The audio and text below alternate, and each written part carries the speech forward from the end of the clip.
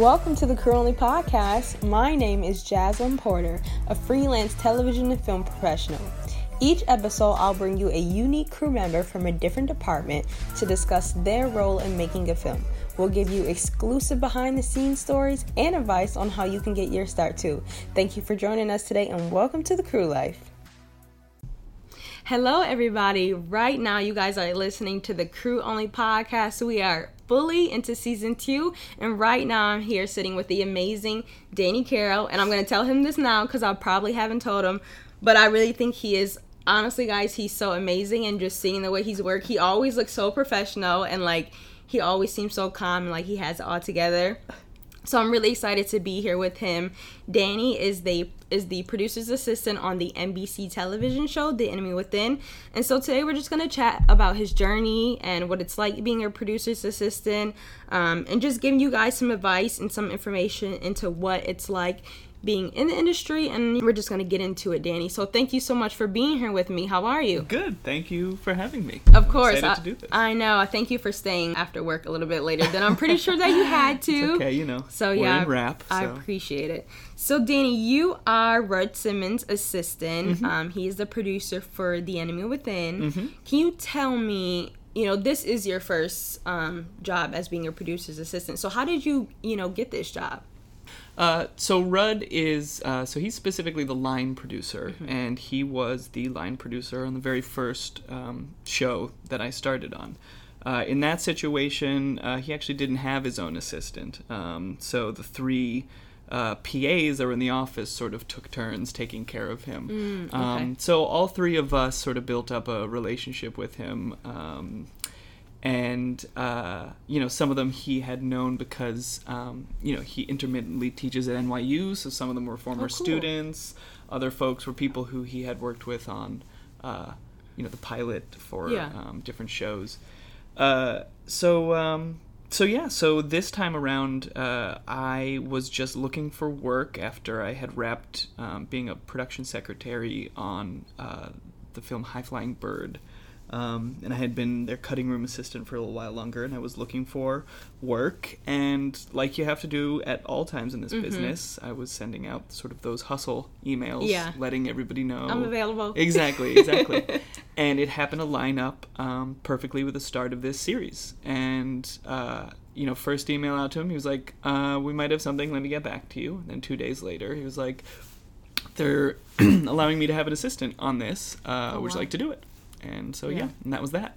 So, since this was your, your first job, I'm curious of what you expected you would be doing.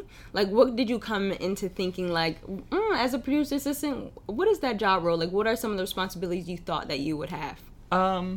Well, I think from my experience, because I was an office PA for a long time before I sort of started doing other roles. And I feel like the different producers' assistants all seem to sort of run the gamut in what they were expected to do.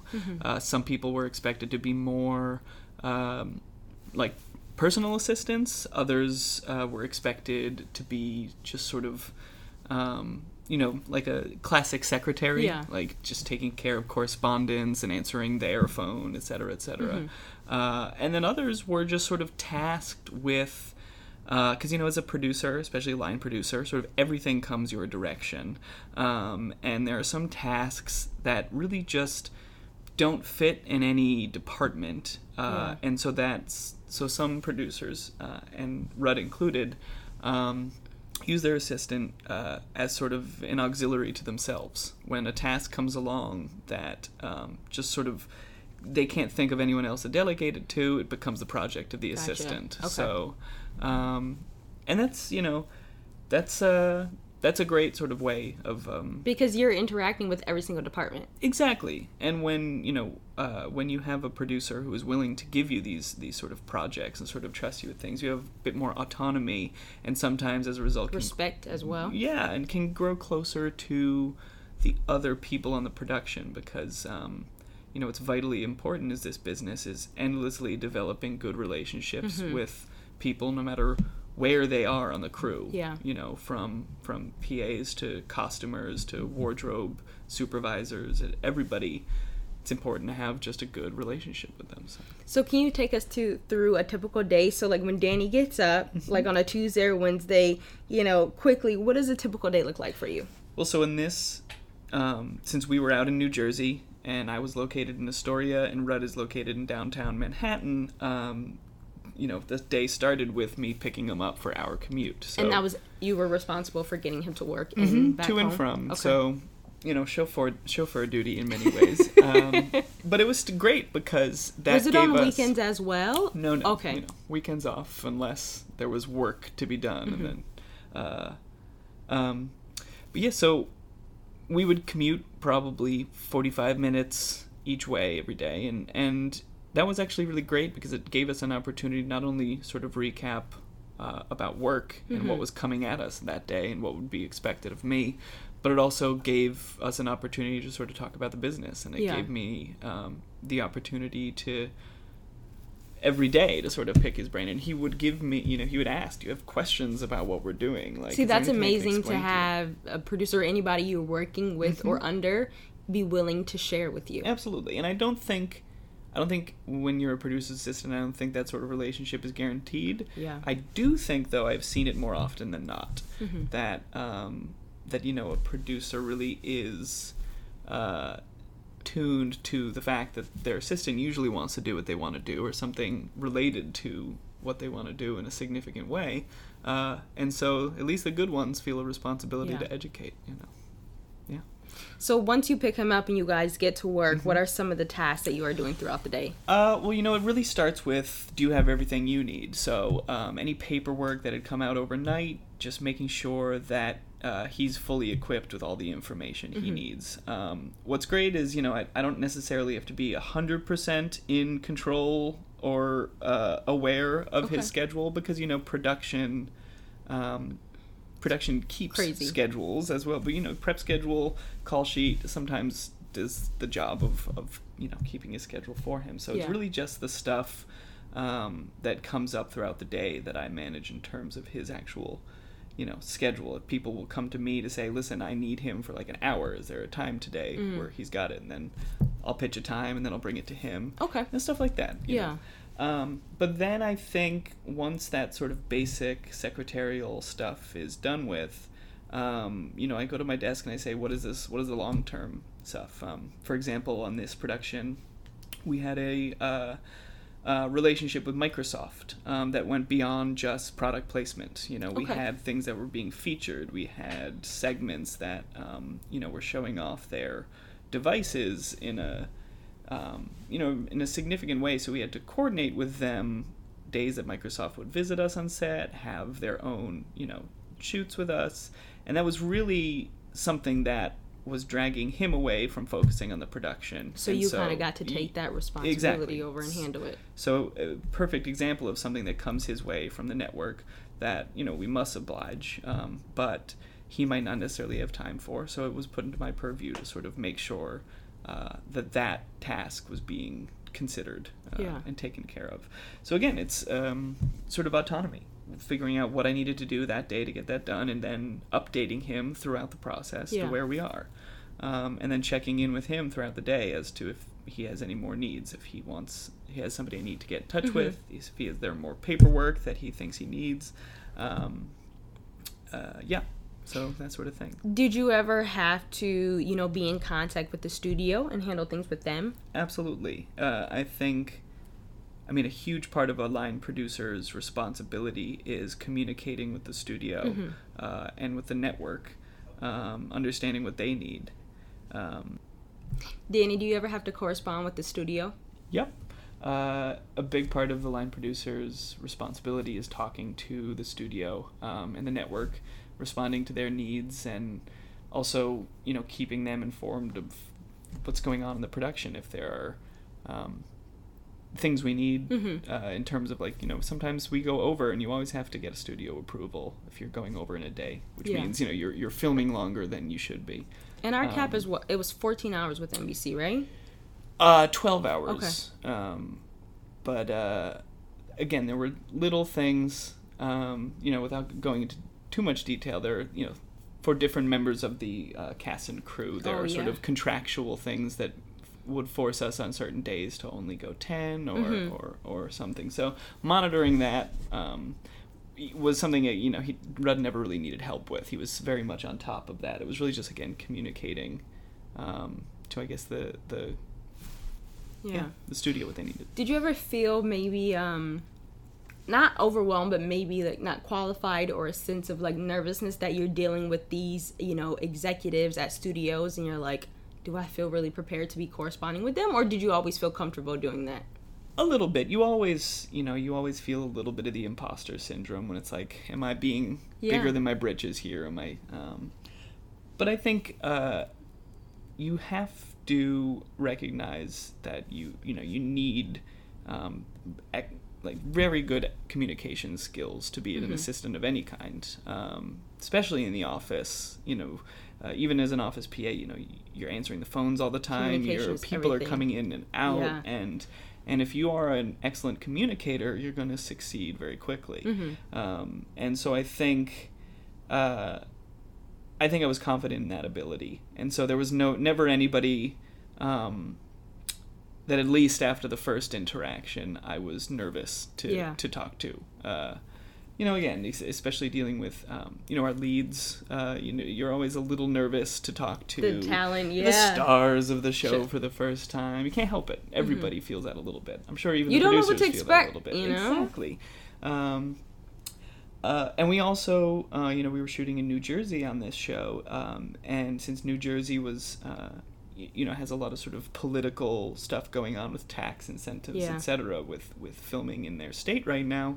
We had visits from a lot of politicians from time to time, and a lot of times you were going to meet them. Exactly, because again, the producer has to at all times be focusing on the needs of the production. So a visiting dignitary, that's important. You don't want to make them feel out in the cold, so you need to have, again, that auxiliary person who can go, make them feel taken care of, while you continue to sort of focus on your own responsibilities. And again, I enjoyed, because again, I felt confident in my communication abilities. I was never too nervous to sort of give a tour of the sets or just talk about what we were doing here. That was the sort of thing I felt on top of. Again, none of us, I shouldn't say none of us, but a lot of us don't feel quite as organized as we think we ought to be, or we don't give ourselves credit for how organized we are. And so I think I was very nervous about that aspect of it. Like, I have to keep not only my own calendar, but somebody else's. Yeah. I have to be on top of other people's. I've got to manage myself and manage them. Right. That was the stuff that really made me nervous, I think. And I think Rudd turned out to be a little bit more able to take care of himself in that regard, so that if there was a slip up from time to time, it didn't feel like he was putting that on me. Yeah. Like it was your fault. And it was never, there was never anything like that, because his schedule was something that we were collaborating on, I guess is the best way to put it. It was never, I'm going to ignore my schedule, please keep it for me. Gotcha. I'm sure you're bound to run into people who are like that in this industry, but yeah, never felt that way. And I've also never really seen that. Yeah. See, that's interesting that you mentioned that, because in my idea, or I guess in my mind, when I think, it's like, they're like, I'm giving you complete control over everything. I need you to tell me when this meeting is, when I need to go here, when I need to be there. Right. But you're saying he had a little bit of control and was more aware of, how his schedule was. Sure. He didn't just say, you need to just take care of everything. Exactly. If it's on the prep schedule, he didn't need me to come in and tell him it was on the prep schedule. Okay. I would. If I saw he was still in his office 10 minutes before a meeting, I'd always double check with him to see if he still planned on going to that meeting, because other people want to know. But again, it's the things that pop up throughout the day that aren't sort of planned by production itself that are the things that were most important for me to keep tabs on. Yeah. The ad hoc meetings, the people who would come up being like, I need him for half an hour and I need him soon. Like, being able to make those people feel heard and taken care of, and also making sure that he actually has the time and the ability. So. One of the things I always found interesting, and I don't know, somebody will find this offensive, but I always found it really weird if I ever ran into a producer or someone who kind of needed their assistant to come in and tell them, okay, your meeting is at 5, 7, 10, or whatever. And I'm like, if you're at this kind of role, how is it that you can't manage your schedule at least a little bit? Like, I get that you're busy, but is it that you come to a certain level that now just those basic things you just give over to somebody else, you know? It's just very interesting to me. I think you can tell a lot about a producer based on how they use their assistant. Yeah. And, you know, I always said if the producer looks super relaxed, but the assistant looks like they're losing their minds, perhaps that's not the best relationship. Yeah. But if they both look equally on task, and if you can see that the producer is delegating in a way that is proactive for both parties, and really, again, utilizing the skills of the person that they have right at their beck and call, that's the sign of a good producer. Yeah. So we're, wrapping up. Today's Thursday. Your last day is actually tomorrow. Yeah. So, I mean, I can fully get this answer out of you. What are some things that you have learned? You've been here, 7-8 months that you've been on this job? I'd say one of the biggest takeaways, or sort of one of the biggest reveals, was how much of a line producer's job is interpersonal politics. Can you explain it a little bit more? Well, just recognizing you have these huge entities, the network, the studio. You have this giant machine that is the production underneath you, with people who are department heads with skills and knowledge that, again, a producer, no matter how good they are, they'll never know everything everyone on the crew knows. Yeah, like they're not going to know everything that Grip is doing. And so you have to sort of have your finger on the pulse of this whole thing, how whole departments as well as individuals are responding to each other when there are problems, knowing how grave that problem actually is in terms of whether or not it's going to making the show more difficult. Yeah. That's going to slow things down. Just having to make decisions that don't always make everyone happy, but again, it's trying to do the most good, I guess. Yeah. Yeah. What are some of the challenges that you've seen him face as being a line producer? I don't. Again, he manages to, I think, take a lot of things in stride, and I think throughout this production, there were times when a resourceful idea, sort of something appeared at the very last moment to sort of solve a problem. Yeah, and sort of his sensation that thing, before he knew what it was, that it was coming from somewhere. I think he seemed to know that more often than not. And you recognize that those are instincts you develop over a long period of time. Like he knew before it actually happened. So inevitably you have that, he had a tendency to laugh when he was stressed, which I think is good. Sometimes you have to just laugh. Yeah. May we all be, like that. But yeah, again, it was times when, it's a first season. Yeah. We were the first production in this state in almost more than a decade, and almost we're 2 in decades. Arena. That again, so many moving pieces and so many things that had no precedent to tell you we're going to be fine, and so I think just never really losing his cool, and also never making anyone in the production at any point feel like we're dead in the water. We're doomed. Yeah. There was never, ever that feeling, even when all signs pointed to... So we were doomed. Oh, God, maybe we'll have to shut down the production today. That was never... And again, you have to recognize that when you're captaining a ship, it is your responsibility to sort of maintain that mood, that overall definitely. mood. And that takes a certain kind of person. And again, you see in film and television... That's not the way every producer leads. No. That's not the way every line producer leads. And sometimes somebody who might not necessarily have their finger on the pulse that way can also,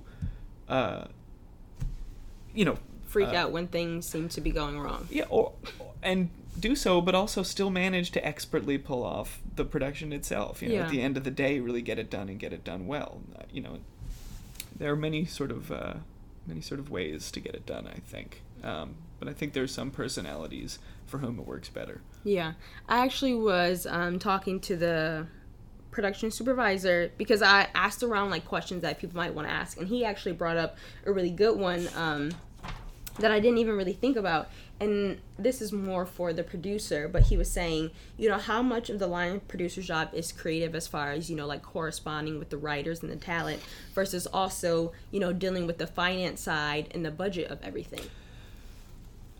A line producer definitely is, you know, focused more on the budget and things like that. They're actually doing the producing. They're sort of the end of the production line. You have the UPM, you have the production supervisor, you have the production accountant. All of these people are operating underneath the line producer, which usually isn't the case for a showrunner or an executive producer.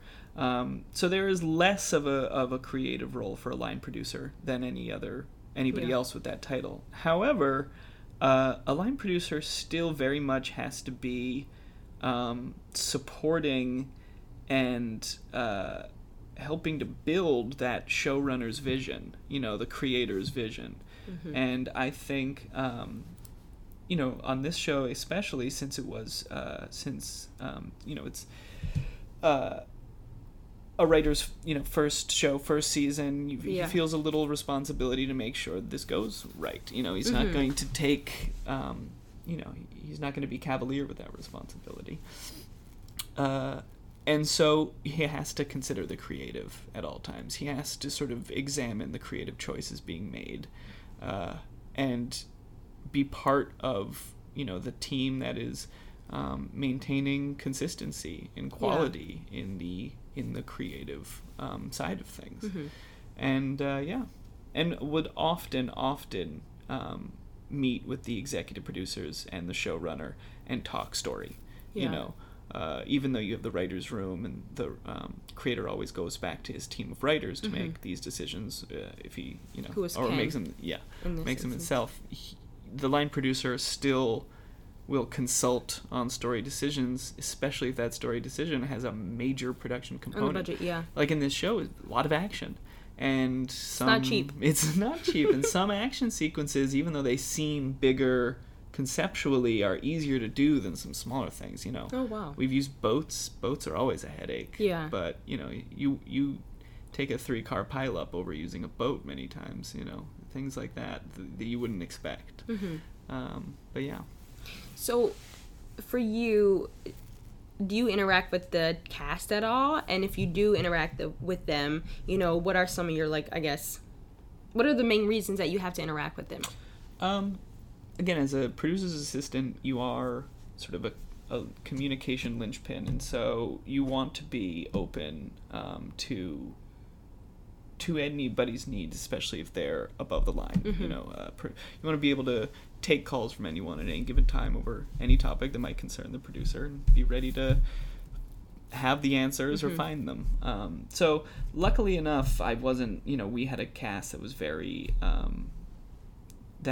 was pretty autonomous and was very good with our ADs, and so I think a lot of my interaction with the cast came when we did an overseas shoot, and we shot in a special location, and as a result we had much fewer of our usual crew, so I became sort of the assistant to everybody who left their assistant, you know, back in the States. And so how was that for you? It was great. You know, again, it was the first time I had traveled with a production. And I feel like, again, the only reason why I was there was because over the course of this entire season had just put myself out there as somebody who you proved that you were reliable, for sure. And who could solve any sorts of, all kinds of different problems that come our direction. And if there was anybody who, I've used this word a lot, but it really is what you are when you're an assistant, is you need to be an auxiliary, you know, to take on things that might not have been planned for, or that just, again, everybody else has so much more on their plate that they just don't have time to do. that's, there's no no shame in being the person that is saving everybody else's butt at the end of the day. So have you found yourself in any complications dealing with the talent? I would say, nothing that was so strenuous on either of us that it, you could really call it a problem. But again, cast, they are much like the showrunner, the core of the show, and so while you are able to question other people's needs from time to time, sometimes you can't and shouldn't with people for whom the entire show sort of relies on their ability to be good with themselves and deliver a good performance. I think it's hard to say when anything is too much. Yeah. So let's kind of go backwards. You started off in the theater background. Mm-hmm. Can you tell us a little bit about what you did working in theater? So I am sort of a playwright by background and design. That's, I guess, a part of my identity. And I went to school for playwriting, and while I was in school, met playwrights who were also working in television. And I guess I had never, until I was sort of at the end of, school, sort of considered, actually, if I could, I would love to write for TV. Yeah. I just had felt like I was already on such a different trajectory that I didn't realize. I mean, nowadays everybody's like, oh yeah, there's a playwright on almost every show. But 7-8 years ago, the idea of playwrights really sort of entering the TV writing force in not like how it is now. Yeah, I mean, it was sort of a cavalcade. It was there's a ton of them now, and so John Robin Bates, who created the NBC show Brothers and Sisters, was a teacher there at my school, which is the new school, and I know a couple people there. Yeah, it's a great school. And after we had finished working together at the new school, I would just hit him up from time to time in the following year, maybe year and a half. And I had just wrapped a New York Fringe Festival show, and was looking for my next thing to do, and reached out to him, and because I heard through the grapevine he might have a TV project going on. And he said, yeah, I'm doing this miniseries. I will give your resume to the line producer, and we'll see what we can do. Mm-hmm. And then almost right away, the line producer, which was Rudd, reached out to me and was like, hi, I got your resume from Robbie. I'm going to give it to our production coordinator. And then I met with the production coordinator, and a couple days later, I started my first office PA job.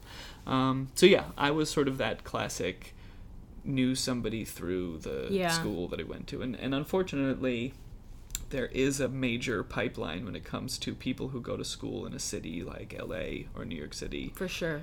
Having the opportunity to meet and work with working people in the industry. Writers, exactly.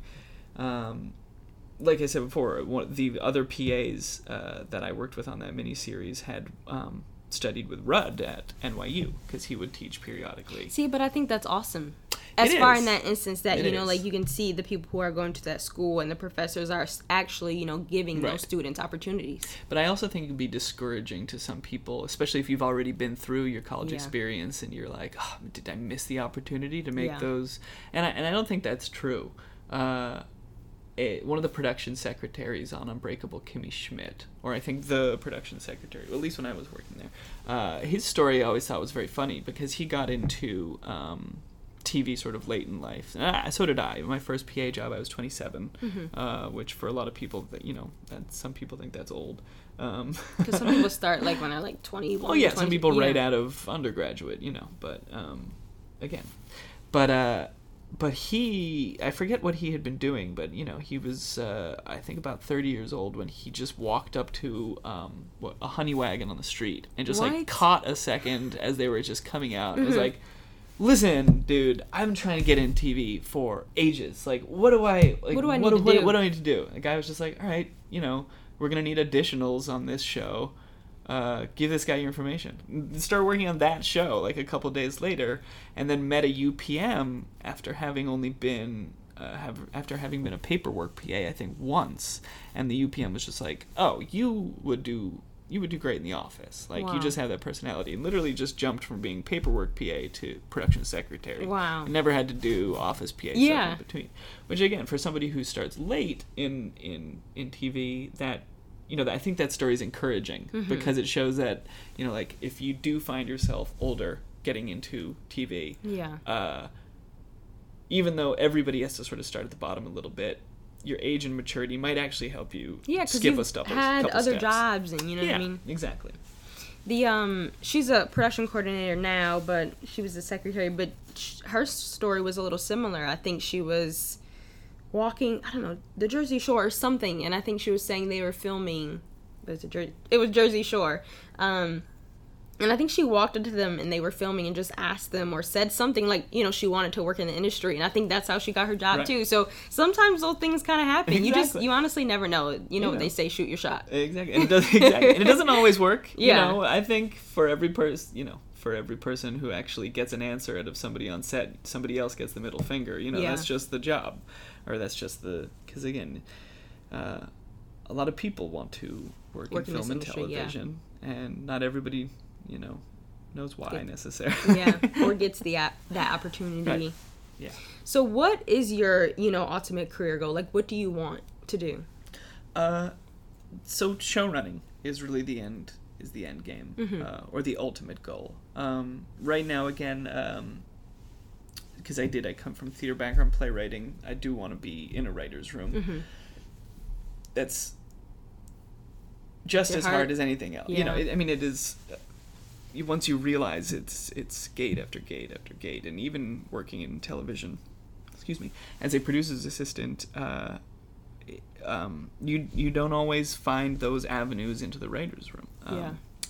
But it's not a clear path of how to get there. And honestly, it is the writer's room. I have never heard a single story similar in terms of how people get there. It just seems like, you know, I mean, I shouldn't say that. Some people get in good old-fashioned pipelines from... Anyway. But yeah, the end game is to show run. But before that, sort of the plateau is staff writing. You know, just sort of getting into that world and understanding television and figuring out the dynamics of a writer's room and the dynamics of the industry before then moving on to the next one, which is your own show, creating your own show. And again, people do that at entirely different stages in their lives. And I think as a showrunner, you are sort of splitting the line between being a producer in a real classic sense, where you're trying to help run the machine, but also you are the creator.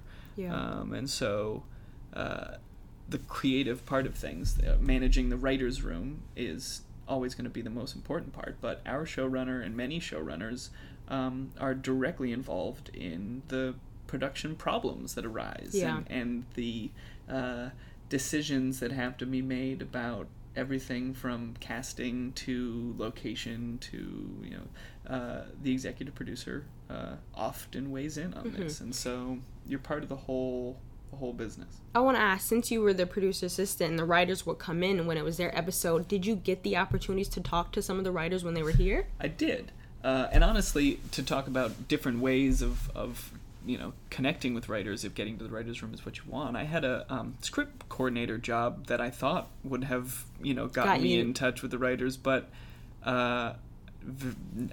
compared to this job, almost not at all. See, that's so interesting. You would think, I mean, for those who don't know, can you explain what a script coordinator is and why you thought it obviously give you more access to them? You know, a script coordinator traditionally is sort of the end of the line in the writer's room process. Once somebody finishes their draft, it goes to the script coordinator for editing, locking the script, sort of giving it all the bells and whistles it needs to be an official draft, and then doing the distribution, however that, you know.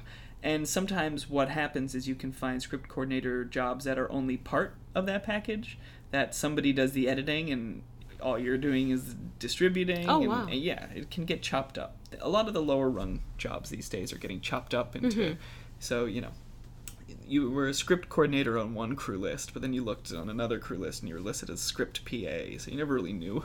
Oh, wow. Yeah, but, you know, there's a lot of that Yeah. that goes on. But, you know, on this job, again, it's the nature of having to be a communicator and your responsibilities being a little bit more nebulous, just gave me, I think, opportunities to create reasons to interact with writers. And being the producer's assistant, you can float, I think, a little bit more. Again, Yeah. it depends on the needs of your producer. Rudd, you know, some producer's assistant are at the desk outside their office on the phone waiting. Yeah. You know, that's what they do, which has its own merits and its own challenges. And then, but I would float a little bit more. I would go down sort of to set, spend some time there, come back up, check in with him, see if he needed anything, and he'd check in with me in terms of, you know, what's going on down there? Yeah. Is there, have you heard, you know, any issues, et cetera, et cetera? Have any of the writers given you any cool advice, or, you know, what are some of the conversations that you guys have had that you think, you know, might help you in your journey? I think our showrunner Ken has been very good about talking, explaining the different ways that from this position you can get into the writer's room. You know, like what? He's just one of the things he explained is how valuable pilots are in terms of just sort of getting the job you want when the show actually goes to series, and connecting with the showrunner during that period, building a relationship so that when the time comes they have to build their office, you're already there, ready to go. They don't have to look for somebody as an assistant. There's somebody there who's capable, they know they're capable, and they also know the show already. And he says that's how his assistant on this show out in LA says that's how they got their job as his assistant. That's a very interesting perspective. Yeah.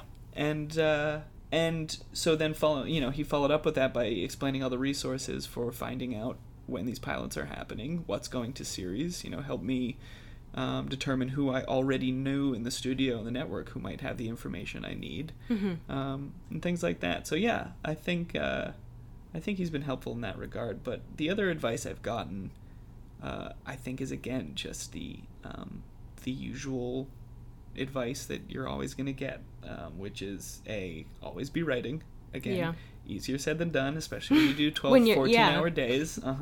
But again, there are people who do that, and it's a real sort of uncomfortable and painful thing to sort of look at yourself and go, like, if I don't come home after 14 hours and get to work, you know, somebody else has gathered that, you know, and so, like, either I can be blind to the level of competition that's out there, or, you know, or rest on the thought that, you know, any script I throw together having it might be good enough. But they always say don't, you know, like, spend 10 hours working for somebody else and not, like, spend any time working on, you know, your own stuff. But again, easier said than done. I'm not great at doing that. For me, I have to cram all my writing into weekends or days off, or, for instance, I'm gonna have a little time off here, hopefully just a little time off here with the show ending, a couple of weeks, that I intend to treat like I'm still going to work, put in 8 to 12 hours a day, just catching up with the writing that I've been. What kind of stories do you want to create? Dramas. Our dramas are really sort of where I'm going towards. Would love to work in a comedy, but I don't feel like I necessarily. That's a whole other, you know, realm of people. Yeah. You know, UCB, like, comedy writers, people who write for things like Unbreakable Kimmy Schmidt, like, they have comedy writing, sketch writing backgrounds. Like, that's a whole different sort of school of thought that I come from. As somebody who comes from the theater, you know, again, a drama. I am a little bit of a sci-fi nerd, so working on, like, a sci-fi drama would be great. Star Trek Discovery, I'm available.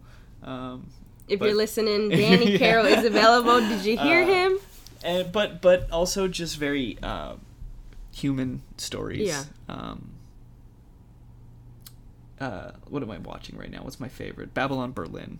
I absolutely adore. I've never heard of that. Oh, it's great. It's on Netflix. It's a German show. I gotta check it out. I loved Mad Men when it was on.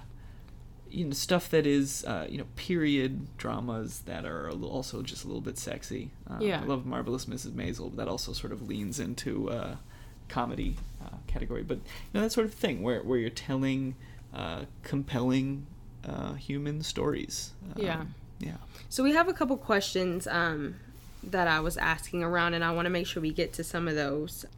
So I think for you, we did talk a little bit about how much of this job for you was personal, assisting versus production assistant. Did you have to do any, I guess, like, I don't know if you want to call it, like, picking up dry cleaning, or was there any level of, like, being a personal assistant to him, or was it really all just focused on the production? It was mostly focused on the production. There were never big, like, something like picking up a dry cleaning. No, he would never do anything like that. But in the office, he had a pretty nice coffee set up. And he liked to keep that water filled. He liked to keep the recycling the pods and everything. So just coming in and touching up that area and making sure that was all good. And he would frequently have espresso cups go missing because somebody would carry it off to their office and I would have to hunt it down. Gotcha. Okay. Little things like that. But no, it was never so much that you felt like you were getting dragged into their life. Yeah. And again, you can see that from time to time. That varies. Yeah. I've heard, depends on the producer for sure.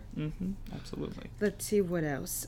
I know you talked a little bit about floating. So how much were you working in the office versus how much were you on set? For this production, our line producer focused on prepping the next episode more than he would focus on the currently shooting episode. Okay. I think he had enough trust in his executive producers and his ADs and his UPM that side of things could just, once it was ready to shoot, he could sort of let that go a little bit and sort of keep it in the corner of his eye. So we were in the office most of the time. Rarely would we go out to location when we were shooting away from the stages, unless there was a particularly difficult scene we were shooting. If there was somebody on set that day, for instance, again, another government official paying a visit, we might go out there for a little while. Or I might just go out there on my own to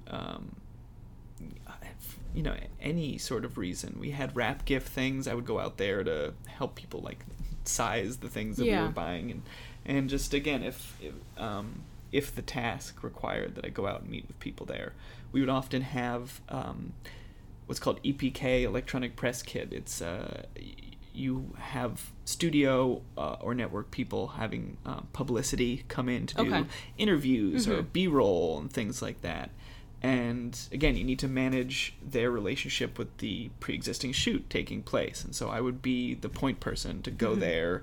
If they needed anything, they would come to me. And if the production needed them out of the way or needed anything from them, they'd come to me. Just making sure there was somebody there that everybody could go to, so that they weren't searching for each other or trying to figure out who was responsible for what. Because again, especially on a network production or something that's big like that, you have a lot of things coming in from the network, coming in from the studio. Definitely. That have that have everything to do with the product that is the show, which is promoting the show, and have little to do with the actual creation of the show. So do you feel like this job has helped you with your ultimate career goals? Absolutely, because again, it's about developing relationships, and it's about just getting to know not only the individuals, but deepening your understanding of what role everybody is playing in this. I think I learned more about what a costume designer or a props designer day-to-day things entail, because they would bring problems to the line producer that you don't really see when you're an office PA and things like that.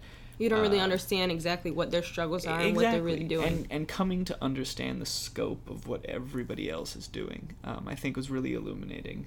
And also just, it's a big deal when you get onto another show and half the people there already. Yeah. When you can build a rapport with a crew that fast because and like everyone, or they like you. Or know and like them enough so that you are good, colleagues and collaborators.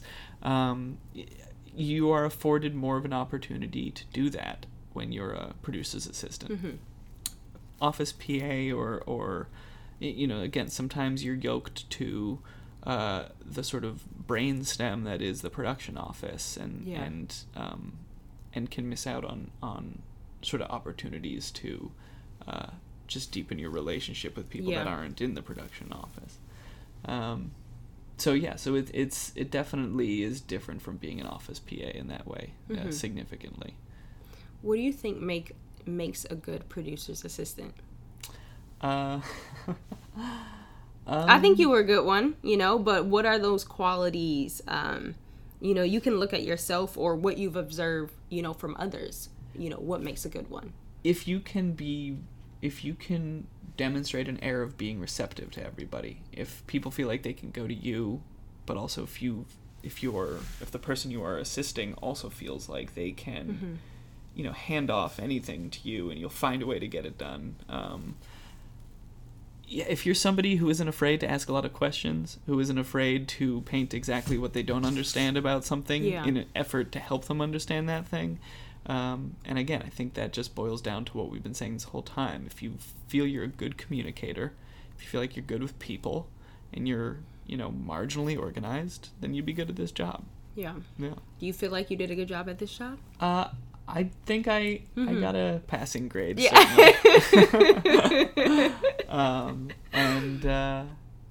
And I enjoyed this, I think, more than any show I've worked on. Yeah. So I think that really... You feel like you grew a lot? Yes. And I think that at the end of the day is what demonstrates the most and is most important. Yeah, like if you've learned more and you've grown from a job, you feel like you really... that really meant something, impacted you for sure. Mm-hmm. So, a couple last things I want to touch upon. Somebody sent this message and I thought it was really important. And I can't word it exactly how they worded it, but we talked about the long hours that this industry and this job can demand on us. So during this whole process of working for 7-8 months, how do you stay sane or, like manage your own life going through all the craziness? You don't always, everybody, when they're deep into a production, reaches a point where they're like, oh my God, I can't tell night from day. I can't tell where my life starts and the production ends. But I think really taking advantage of the time that you do have on the weekends, if you are tempted by the idea of just sort of shutting down for 2 days so that you can gather your wits about you, that I think the weekend will be gone before you know it, and you won't have actually gathered the energy you think you need. I think, oh my gosh, yes. It's important to spend time with your friends who aren't in production. It's important to spend time with family who isn't in production. Just take care of yourself. Unfortunately, even with these 14-hour schedules, like I found that waking up at 4:30 in the morning just to make it to the gym for 45 minutes made all the difference in the rest of the day, because it's you have to still maintain these things that you would have to maintain even if you had a 9-to-5. And that's a huge challenge. And it's also, again, not to get too political, but I think this industry demands a lot of its assistant class. Are the non-union folks, the people who are putting in all of this time and who are devoting all of their lives to what is, at the end of the day, the minimal compensation a studio or network is willing to give. You have to see a sincere commitment in that if somebody is willing to stick it out season after season, show after show. But plan for time between shows. You're going to feel like you got to hustle all the time. But I think it's important to take a few weeks off. I'm telling you, even when I felt like, oh God, nobody's got work for me, nothing's ever going to come. That's the freelance life. It's going to come. Yeah, you're going to get the job. You just have to be better prepared for the periods, and recognize that they're valuable, because then you can do the things that you can't do. when you're working. Yeah. You had a really cool experience, and I'm gonna say where. I don't know if I can even say, but I don't know. On our season finale, we got to film somewhere that wasn't in New Jersey. We got to go to a really cool location. Can you tell us about that experience? I mean, how that was for you, what it meant for you to be able to go, somewhere else and film as a producer's assistant? I think it again helped deepen professional relationships with the people I went on the trip with, because you are whittled down to bare minimum crew that you already know, sort of,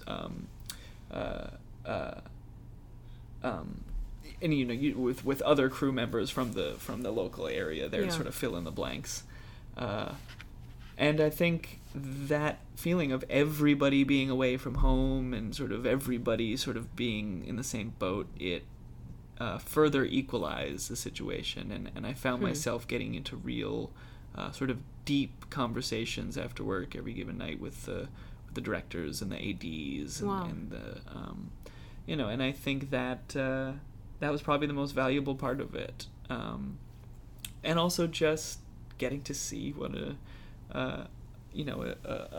because that was your first time in that place. First time I've ever gotten on a plane for work. Yeah, I guess is the best and they way paid to put it. for it. Yeah, it's ostensibly a business trip, which felt very, thankfully very mature. Were you excited when you found out that you were going though? I didn't let myself get excited because on any show, things could get cut at a moment's notice because the budget is always, you're predicting something. I felt that from you too. You were like you never let yourself guys, I'm gonna go. You have to be, you have to have that assistant humility and recognize that if there's anybody who's gonna get cut from especially a trip, it's probably gonna be you. Yeah. So very thankful that the producers found me valuable enough to keep me on this trip. That I think was, really was a good affirmation. Yeah. Two last things that I definitely want to talk about, because people always want to ask. They love hearing about the cast, so, any cool thing that you can share about, like, Morris and Jennifer, without, not saying anything bad, but, like, that you want to share with people, like, are they really cool to work with, or, just any cool things you can share with your interactions that you had with them. They're both very gracious, and I think, when you have leads that you can see are considering the crew and just trying to think about how they're feeling at any given time, I think they're both good at that, and everybody who worked with them closely seemed to be enjoying their time whenever I was down on set. Yeah. And I think they're both delivering real powerhouse performances, and so getting to witness sort of that level of professionalism, sort of getting the little glances at their process that I got to throughout this was also really illuminating. Because again, when you have a show, your leads are sometimes as important. Yeah. Oftentimes, especially as you grow with a show, become more important than the showrunner, or they're again the beating heart, and so you learn a lot about what the show is going to be by watching them and their work. So, yeah. What is some advice they can give people who want to become a producer's assistant? Like, where can they go? Because we talked that out a little bit, but where do you think they can go to find these opportunities? What do you think they need to do, to become a good producer's assistant? I mean, office PA for a while, if you can.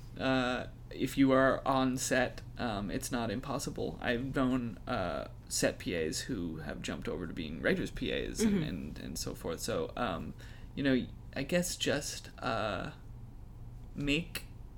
if you're already in production and that's where your next step is, make that known to the line producer on the show you're currently working with. Like, have that at one point sort of just like grab there and be like, hey, just, by the way, I'm interested in being a producer's assistant. So, at the end of the show, I'd love to give you my resume and have you pass it on to anyone who you think might be looking for an assistant. That's really smart. Yeah, again, don't be afraid of doing that, because as often as people are just going to take that resume and go, okay, whatever, and totally forget about it, you might catch people at just the right moment, and you might have made enough of an impression on them over the time at on a production that they really will feel compelled to connect you to somebody who's looking for an assistant or looking, to fill that position. Yeah.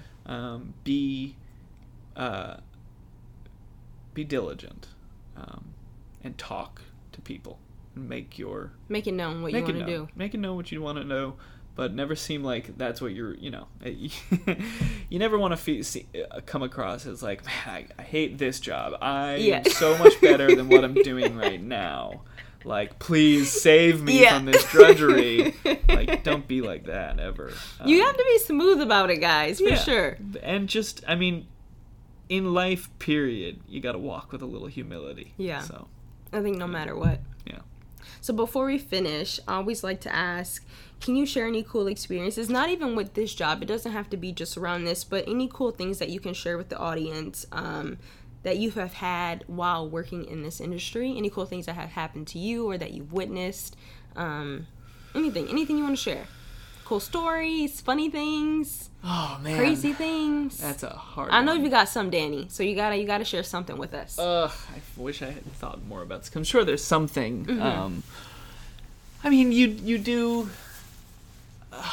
You're working it long enough, you'll find yourself in situations where you're like, oh man, if only I had known at the time. Like, for instance, Rami Malek, I worked on him with Mr. Robot. That's the one who he just won Best Actor okay. for Bohemian Rhapsody. Helped him and his brother move out of the Ludlow, and it was just like this brief little thing, but, chatted with him, and I thought the show was cool, but then in retrospect, you're just sort of like, all right, I was just sort of casually... Just chatting with him. Helping a... now Oscar winner move around and things like that. Like, I worked on The Slap, like getting to meet people that you grew up as seeing as movie stars, like just getting to interact with Uma Thurman when I worked on The Slap was cool. And I never heard of that. Yeah, it was the first miniseries I ever worked on. It was Rudd's first show. It was NBC short run, but was a huge cast, really star-studded. But you know what? I don't want to say that stuff is the coolest stuff because it really is.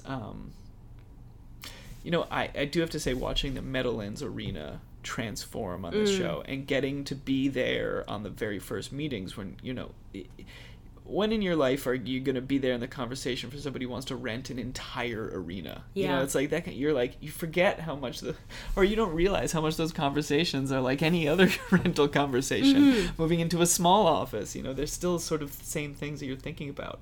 And watching us build this stage and find all of these different ways to use all of the different corridors and staircases. And like, did you ever think your office would be a suite? No, it was so cool. Having almost a whole year sitting in a skybox every day. It's the same view, but it's an indoor view, but it's still very cool. Yeah. So I wish I could remember some sort of, big crazy thing that happened on a show, but really it's just it's this learning it's the learning process and accumulating these memories so that at a certain point you're on your fifth job and you're like, God, I'm not moving fast enough, I'm not getting where I need to be, and then you look back and you're like, but I also had all these little tiny, like, I'm in this world in a way I wasn't 5 years ago. Like, I'm doing things right now that me 5 years ago would be like, yes, exactly, that's what I want to be doing. And just having appreciation, even if you're not having it in the moment it's happening to you, mulling it over and going, yeah, I'm allowed to say that was cool. That was cool. And letting yourself say, I guess that's why I'm doing this, because from the outside, this is what I wanted to do. Yeah, and appreciating. So, any last parting words? Anything else you want to share? Anything else Danny Carroll wants to say? This is your time now, Danny. Speak up. Tell anybody whatever you want to say. Let it be known now. It's the same thing I have to remind myself every single day, which is everybody's on their own path, and everybody's on their own timing. And there are so many things in this industry that can make you feel like you're too old or just too unqualified for. But like anything else, you just gotta keep your nose to the grindstone, stick with it, and don't lose the dream. So. Well, guys, there you have it. Danny Carroll, I think that's where we're going to end it. Before we even go, I can say I agree with you there. I mean, you just sometimes feel like it's not going to happen, or you just don't appreciate where you are. And then I have to take those moments where I'm like, 2 years ago, I dreamed that I would be here, you know, and now I'm here and I'm like, wishing that I was there. Exactly. You know, but you just got to have those moments of appreciation. So, Danny, thank you so much. Thanks for having me. Yes, of course. I enjoyed talking to you. Again, like I said, if you guys have seen Danny, he always looks so professional and so well put together, so well dressed, always calm. Fake it till you make it. And to be honest, I can totally see you going all the way, Danny. You have that something about you that I haven't, seen yet, even just seeing other producers' assistants for sure. Very mature. Taking that to the bank. I appreciate it. Very mature, and you handle it very well. So, everybody, I hope you guys enjoyed the second episode of season 2 with Danny. I hope you guys learned something, and definitely let us know what you thought about it. Hit Danny up on Facebook, wherever, and just tune in for sure. So, thank you guys so much for listening to this episode. Yeah, if you want, you can put my email in the thing. Yes, I'll include Danny's email. If you guys want to ask him anything, he's super cool. And he has a lot of experience, so don't be afraid to reach out to me or him. And again, thank you all so much for listening to this episode.